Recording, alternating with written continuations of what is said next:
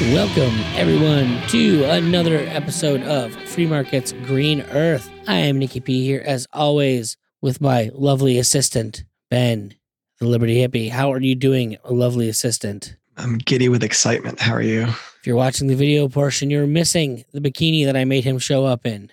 Feels good. I did not make him show up in a bikini, folks. He's too bald for that to make any sense. Well, anyways, welcome to episode number 62 of our program. We are here to have a fun one today. We have a foil of ours, reaching back into the archive. Someone posted this and looped me into a conversation, and man, just makes you feel all warm and fuzzy about capitalism is what I know. That's what this whole thing made me feel, which is funny when you consider the source that was the end result. Yes. What I'm talking about is a Twitter stream from Mrs. whatever she is, Sarah Tabor. How could you forget that name? I did. I forgot her marital status. It's Doctor. How dare you? Oh, that's right, Doctor. How dare you? It's true. Yeah. It's funny. Like we talked about her before, and then this popped up. It's like, oh, okay. Well, she stopped making the podcast. It was upsetting. She did. I was looking forward to. Farm to Tabor, everyone. I think it's still up there. You can listen to the archives. It is still up there. Make some good fodder, good conversation. But alas, it's no more. Just a few extra deposits in this bank for Ben. That's all it is. You can just go to her Twitter and feel the love. Drive yourself crazy because she keeps that updated. What we're getting at is so she is a doctor in, I guess, farming, essentially what it sounds like. And it's crazy because she's so incredibly knowledgeable. You can tell she knows her shit. Yes. But I think from me and Ben's perspective, I think she lets too many of her a priori assumptions cloud what she knows inherently.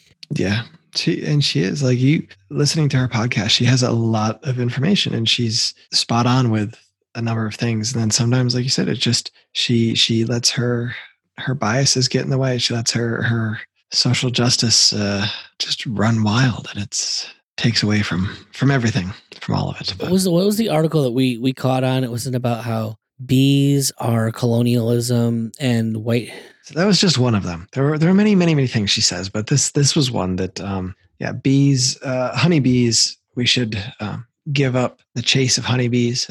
Stop trying to save them because they are just a symbol of colonialism, of oppression, because they're purely a European thing and they suck at what they do and they're no good. And let them go because colonialism. Now, coincidentally, Ben had the same article, which is like, who cares about colonialism? We should probably use other bees that are better suited to regions. And there you go, right? And there you go. Exactly. It could just be they suck. And that's it. And that's fine. And that's all well and good. And I'm totally, if you want to go down that lane, we can. But like, let's look at it for actual factual reasons that we can quantify, not just a feeling and an idea that this is bad because somebody came from somewhere. Yeah. And that's yeah. Anyway. So this particular episode this week, we actually wanted to talk about something because I've been seeing a lot of them pop up. There's so many of them. Ugly foods. I can't remember all their names of it because like literally I see so many of them every day that they all just kind of blend together. But it is ugly produce. People that send you the dinged up fruits and vegetables that won't sell in stores so that they don't get wasted. Now, anyone who knows anything about growing food is immediately going to tell you wasted. Yeah. That's real difficult with produce, but what do you mean wasted? And this article doesn't really say it, and I have a hard time going through Twitter streams as they are, but I don't think she really got into what we mean by waste. Like, what is that definition of waste? What I will say is her rant was dead on, though. For someone who is, it seems like a traditional Marxist, man, she was really extolling out why capitalism would never let this become a bad thing. It would never waste food in this way. Yeah, there's too many other uses that they can get from it, and she lays the smackdown so very hard. I think that's why I just I have such a fondness for her, because like she can do that and then she can just go like so wrong, and I don't know how she does it. It's because after everything, she probably would ignore that capitalism has any value immediately after extolling what it does and produces, and then we'll tell you that we should look to Native American tribes for no other reason than to look at Native American tribes as opposed to any of the other people doing what's being done. And that's another thing of hers that is probably worth a discussion, I think, at some point. I don't know if it's for here or wherever, but like, the idea that a lot of people get into farming, really don't know a lot about farming and end up failing, and so just because your dad was a farmer doesn't mean you need to be a farmer, doesn't mean you should be a farmer, and doesn't mean that we should bail you out as a farmer so you survive. Well, there's a good chance that the only reason your dad and grandpa's business survived is because they were getting huge subsidies from the government. And that's why, and so she goes on with this thread of logic, right? That like you shouldn't because your predecessors were, and you can apply that to like everything. Right? Like you shouldn't get bailed out of something because you made a bad decision because you aren't good at it. And I'm and it's the same idea, right? Like, well, they're probably there because of all these subsidies and all this government help. But then at the same time, she's saying that these people that don't know how to do this, there's all sorts of government grants and programs out there to help. In one breath saying let's not bail these people out, in the next breath telling you with all the programs that these people should use for bailouts.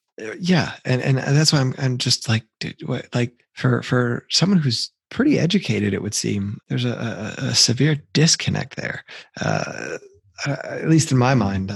Basically, a few things, because there's a few things I want to mention. Number one, there's an article kind of that goes along in the same basic time period with this that she did with Vox that actually gets into a lot more details about many things. The tweet thread, I think, kind of culminates to her talking about applesauce. And like, she's like, well, why are certain apples more expensive than others? And she's like, it has nothing to do with growing. It's because they ding up more in transit. And so they cost more because fewer of them can actually make it to market. And while they might suck for this purpose, you could totally use them to make applesauce when they're done, Mm-hmm. Her basic point was, it's not in any company's best interest to quote unquote throw things out. Like you have melons that don't really have much resale otherwise. So they'll feed them to livestock.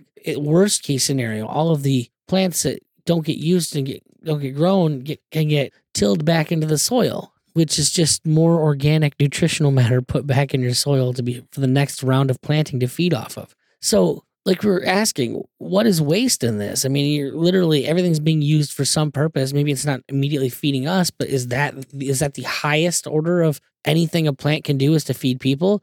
Which is odd coming from the kind of people that really don't seem to like humanity all that much in the first place.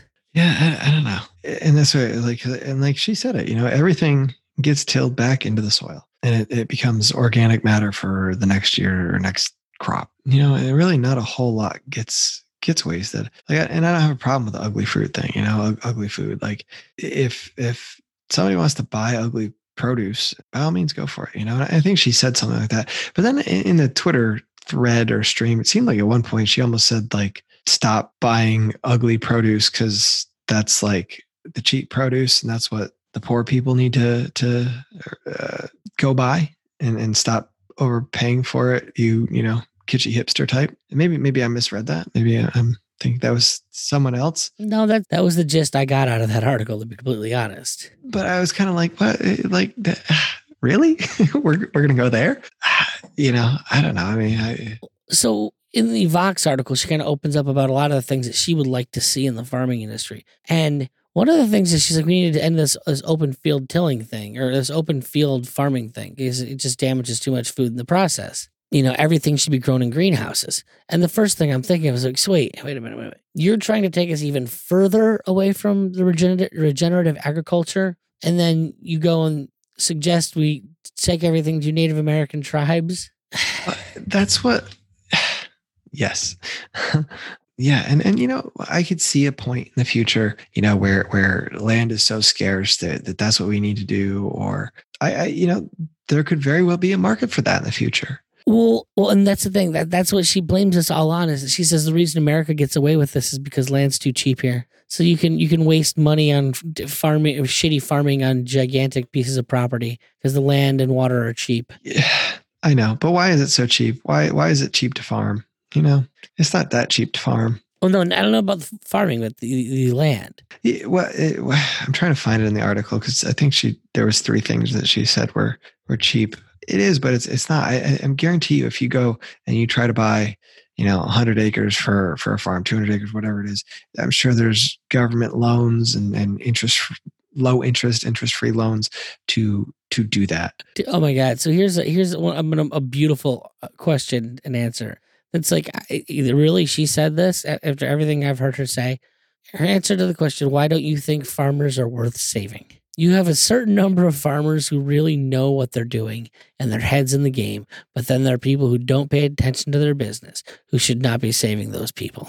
Yeah. I mean, if there was never a more capitalist, market-oriented thing ever said, I've never heard it. Yeah. That's the way it should be, all the way around, all the time, God, I wish it was that way. I wish we had that. But then she goes on to say in the very next thing about, so you're saying these farmers are part of the problem of food waste, but don't they say they don't have the money or infrastructure to improve their business? And then she goes into this list of free programs and stuff out there. They're not free programs. They're tax funded. They stole my money to pay you. No, those are her words. There are tons of free programs, right? Okay. I know. Just reiterating that we're not part of that problem.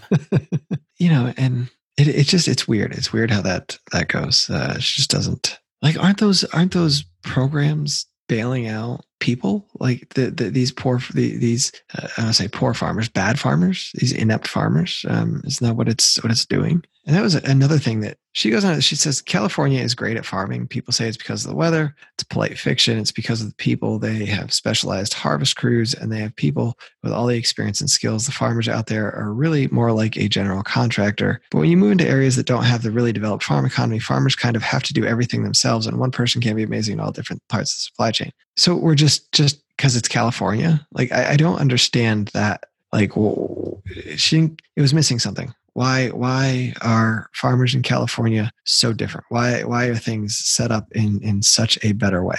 And if I had to think about it, if I was a startup farmer that didn't have a lot of money, a lot of that stuff costs money. Setting up a salsa kitchen, like she says, to use some of this excess produce, or figuring out how can I market this to a different. Ben, we can't set up a salsa kitchen. We're white. This is true. It's true. All those things go into it, and we didn't really get talked about.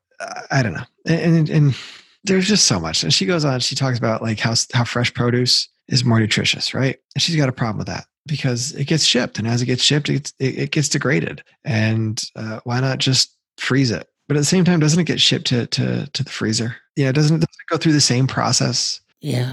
I don't know. I love her, but I don't at all. So, yeah, I guess the moral of the story is, folks, the ugly fruit thing, if you like ugly fruit, go right ahead and continue using it. But even out of Tabor's own mouth herself, companies tend to find ways to not lose money on their outputs. It's what they do. And businesses find ways to make more money. And if that's selling you ugly produce as, some sort of neat thing that's all cool and hip and, I don't know, social justice-y, right? Because we can't waste food. Pretty much. By all means. So, all right, folks, you can head on over to freemarketsgreenearth.com to get every one of our episodes. You may also find our email there, freemarketsgreenearth@nipcone.com, where you can ask us the hard-hitting questions you want us to answer for you. Or if you've got guests that you'd like us to get on, by means, we're all into that. You can go to whatever your podcatcher of choice is and like and subscribe to us and tell others to do the same. Really, the most important thing I can ask of anyone right now is to like and subscribe and tell others about us, because, yeah, I'm imagining literally everything that me and Ben are involved in is going to disappear off the internet. And so it won't be that bad. I'm expecting it to be that bad. Maybe it won't be. I'd love to be wrong. But you can ask my wife and how often that happens. History is not in your favor there, Ben. No. Remain hopeful, because hope and change, right? Anyways, folks, this has been another episode of Free Markets Green Earth. Thank you for hanging out with us, and go and save the world.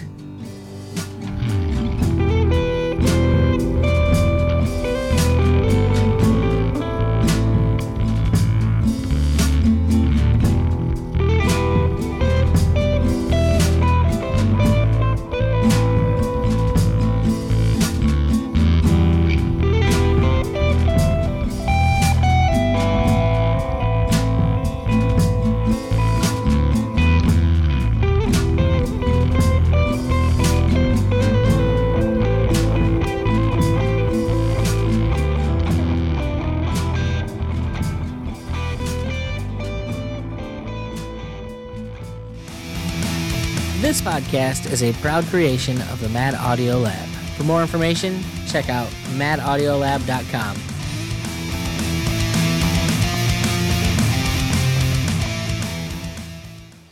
Free Market's Green Earth is part of the Liberty Hippie Podcast Network. If you like what we do, be sure to check out Homesteads and Homeschools, Peace Freaks, Cannabis Heals Me, and This Week in Liberpods. We're living proof that libertarian doesn't mean washed up Republican.